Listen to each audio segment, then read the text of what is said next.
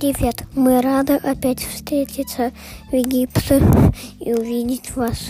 Сколько много новых лиц.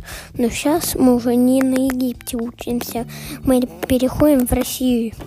В России нас ждет интересные приключения, проект тигры, левы и разные другие животные.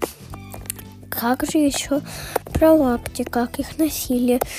И если сейчас носят лапти, есть традиционные праздники, как были 365 лет назад.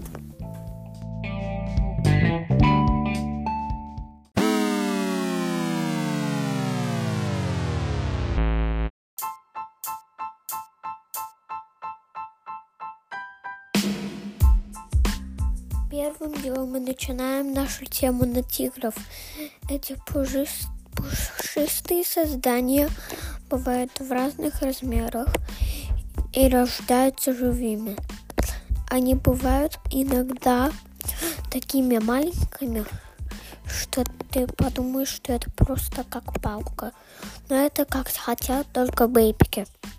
А большие тигры бывают очень опасные и живут в некоторых краях России и в разных регионах.